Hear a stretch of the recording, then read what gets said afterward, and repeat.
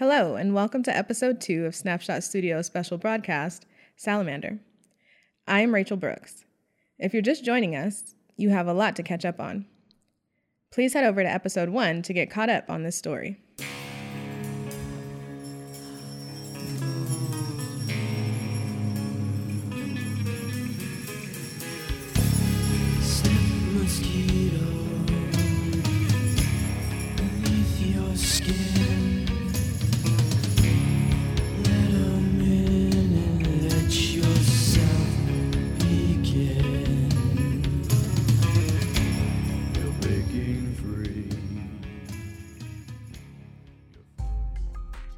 Last time, I had an abrupt but extremely telling interview with Owen Rose Haddad.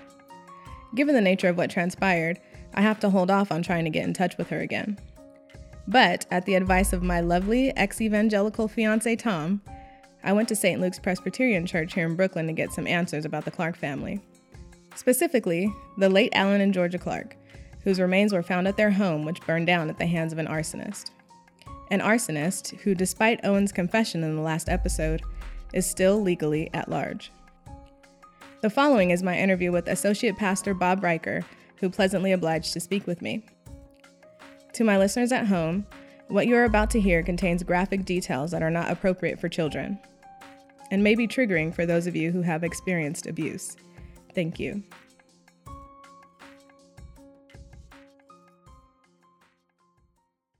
Nice to meet you, Bob Riker. Rachel Brooks. I arrived at St. Luke's and was warmly greeted by an older gentleman named Bob. Bob and I spoke on the phone, and he was more than willing to give an interview. I'll admit, I was surprised at the ease of getting someone at the church to talk to me. I assumed they'd be secretive and not want to comment on an ongoing investigation. Bob is in his 70s and was at St. Luke's in the beginning. No pun intended. You look really familiar. Where do I know you from? I knew that this was going to happen. I was on a show in the 90s, Brighton. Oh, yes. Yeah, oh, the little girl. Oh, my daughters loved that show. It is still on Nick at Night sometimes. Yep. It is my pleasure. The girls are going to be tickled pink about this. Remind me to get a photo with you afterwards. Thank you again for allowing me to talk to you and record you. Absolutely. I'll do my best. I'm having trouble finding out about the Clarks as a family.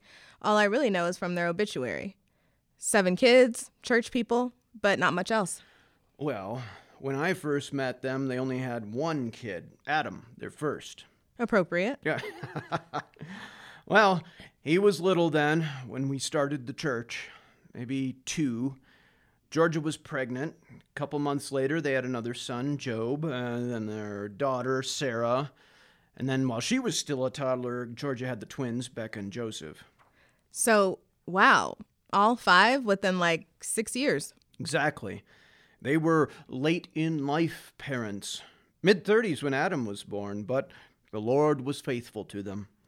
That puts their biological kids in their 40s by now? Yep. Did anything about their family stand out?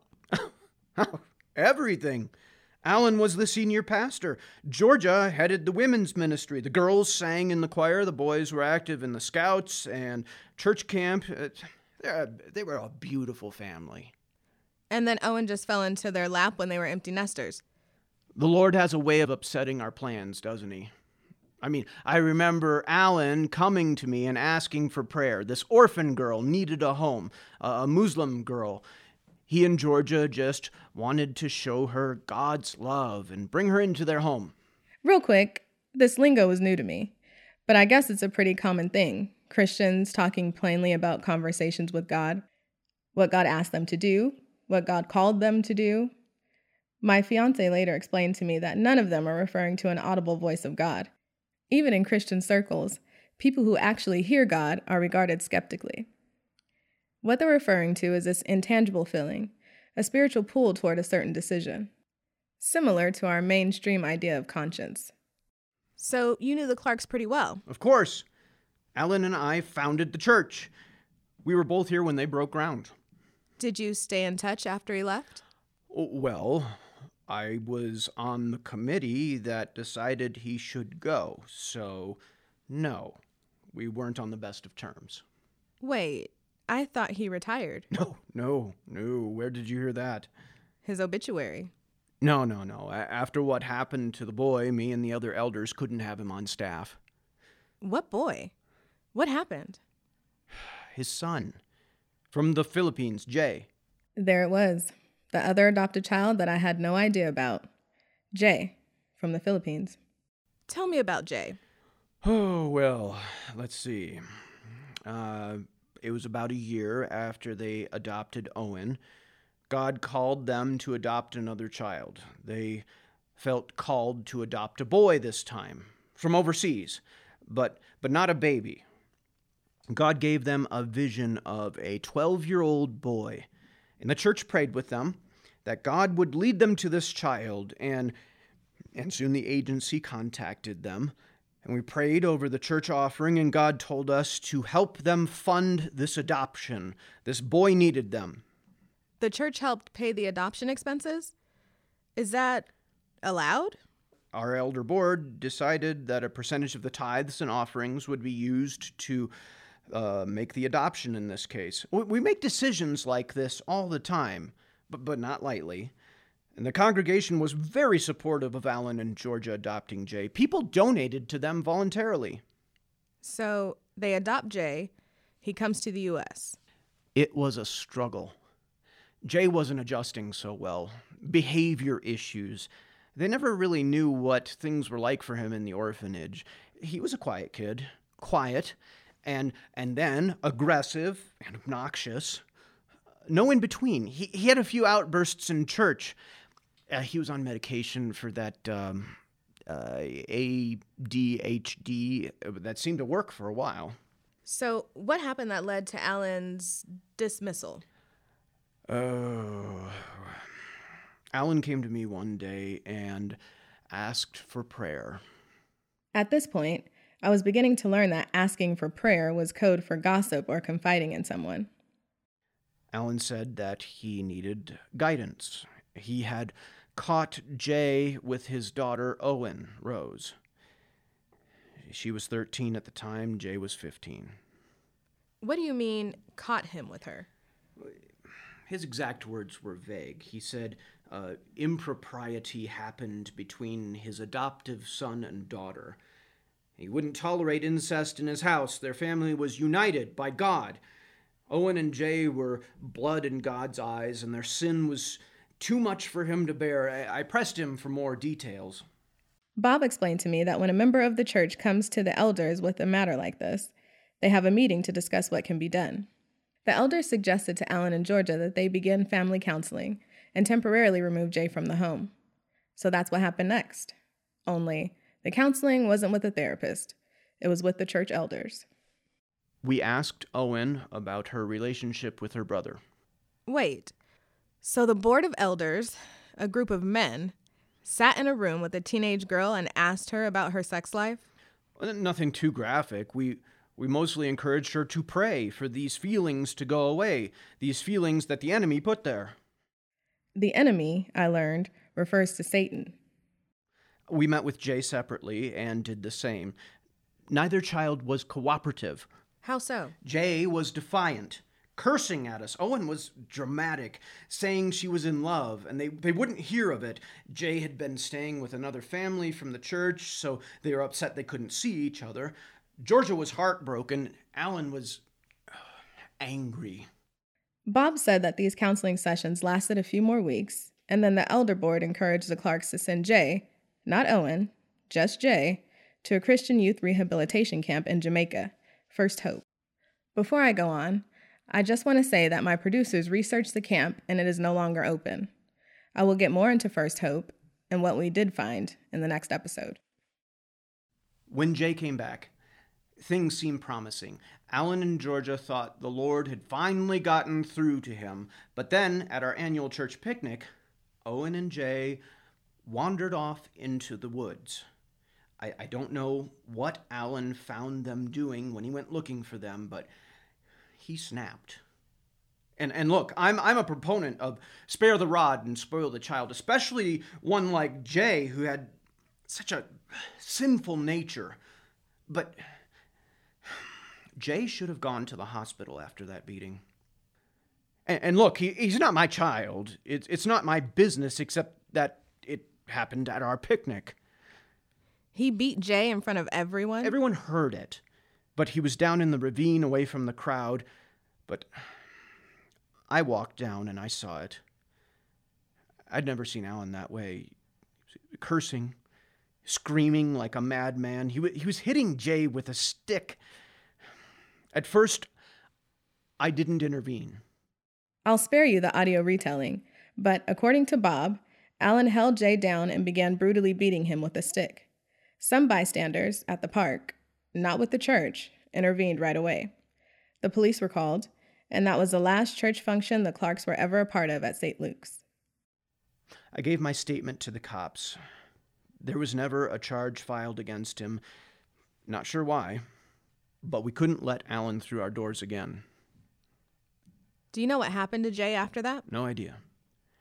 We parted ways with Alan. I prayed for Georgia and his family, but I didn't follow up. When we dismissed Alan at the meeting, he made it very clear that we should stay away from him, so I respected that. Did anyone from the church stay in touch with him? Well, if they did, I don't know about it.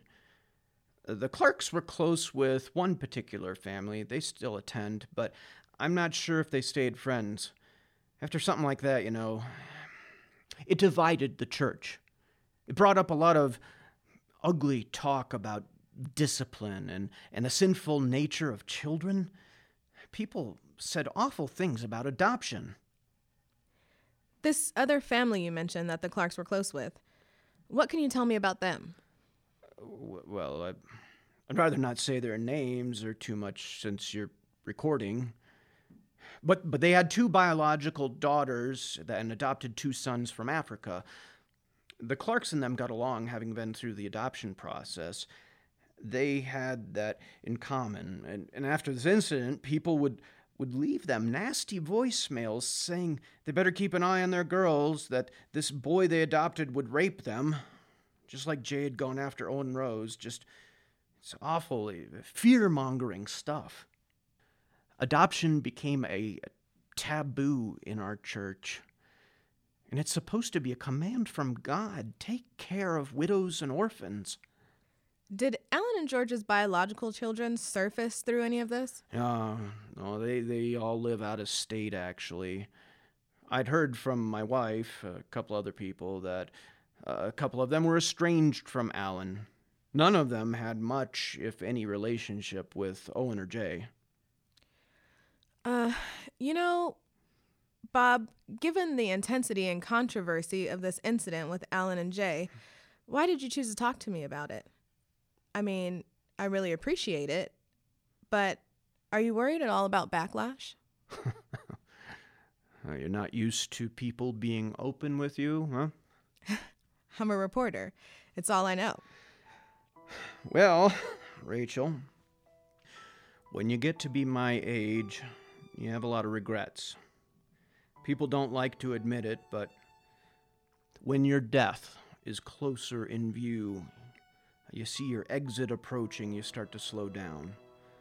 It used to matter to me so much about what other people thought. It was all I knew. Christians. We believe that when we die, we have to give account to God for the things we did and didn't do. And lately, not a day goes by when I don't dread that moment that God asks me, why didn't you help that boy more?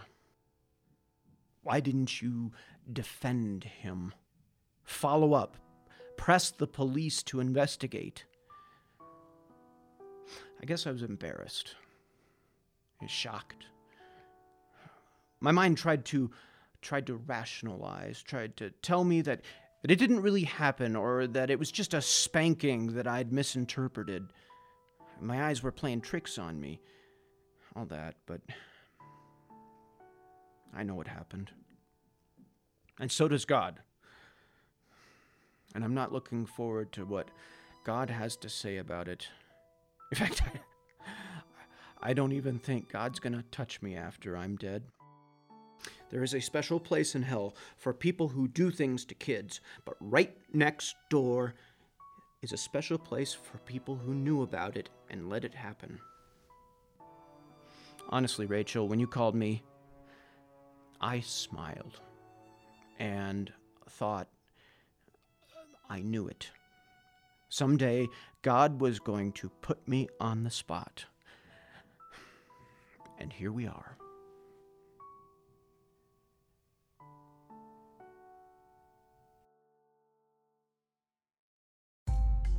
After my interview with Bob Riker, I asked him if he'd be willing to disclose the name of the family he'd mentioned, the Clark's friends with 2 adoptive sons. I could be hitting a dead end, but it sounded like they'd know something. Bob eventually agreed, but told me not to hope for much. He also asked that I not use their real names if I do get an interview. They'd been through a lot. Another thing I will say is that for my first experience in a church, I was pleasantly surprised. Bob was a kind and honest man, and regardless of what I think of his actions, I just want to thank him for meeting with me.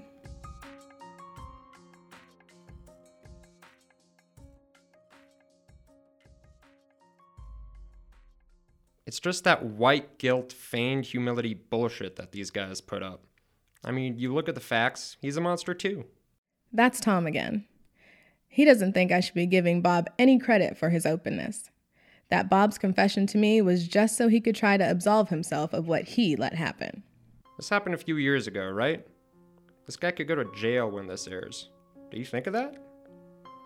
I think he probably did. He was very broken. Welcome to the evangelical church, where pedophiles and child abusers can call themselves broken sinners. Get sympathy instead of accountability. Yeah, you might be right. But we all do things we regret. Sure. I showed up to a final in college one time, drunk, puked on the TA. I regret that. But I didn't watch a kid get clobbered and do nothing. He has a point. Bob was nice, but so what? At least he gave me some more information, and maybe another lead. That same night, I made a phone call with the information that he gave me. I'm choosing not to use their real names, but I'll call them the Gunderson family. They took my call, and to my surprise, invited me over to their home to talk.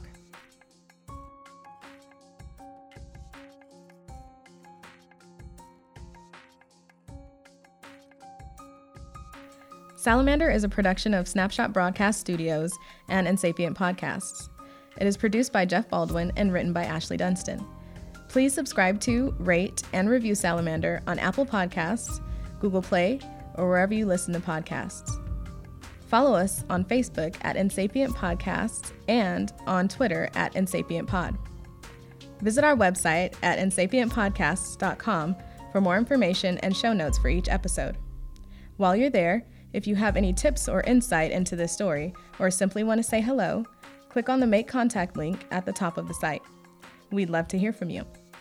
Finally, if you'd like to help us keep producing this show, consider donating to us at insapientpodcasts.com/support. Every little bit helps. Thank you for listening. Until next time, take care of yourselves and always be vigilant.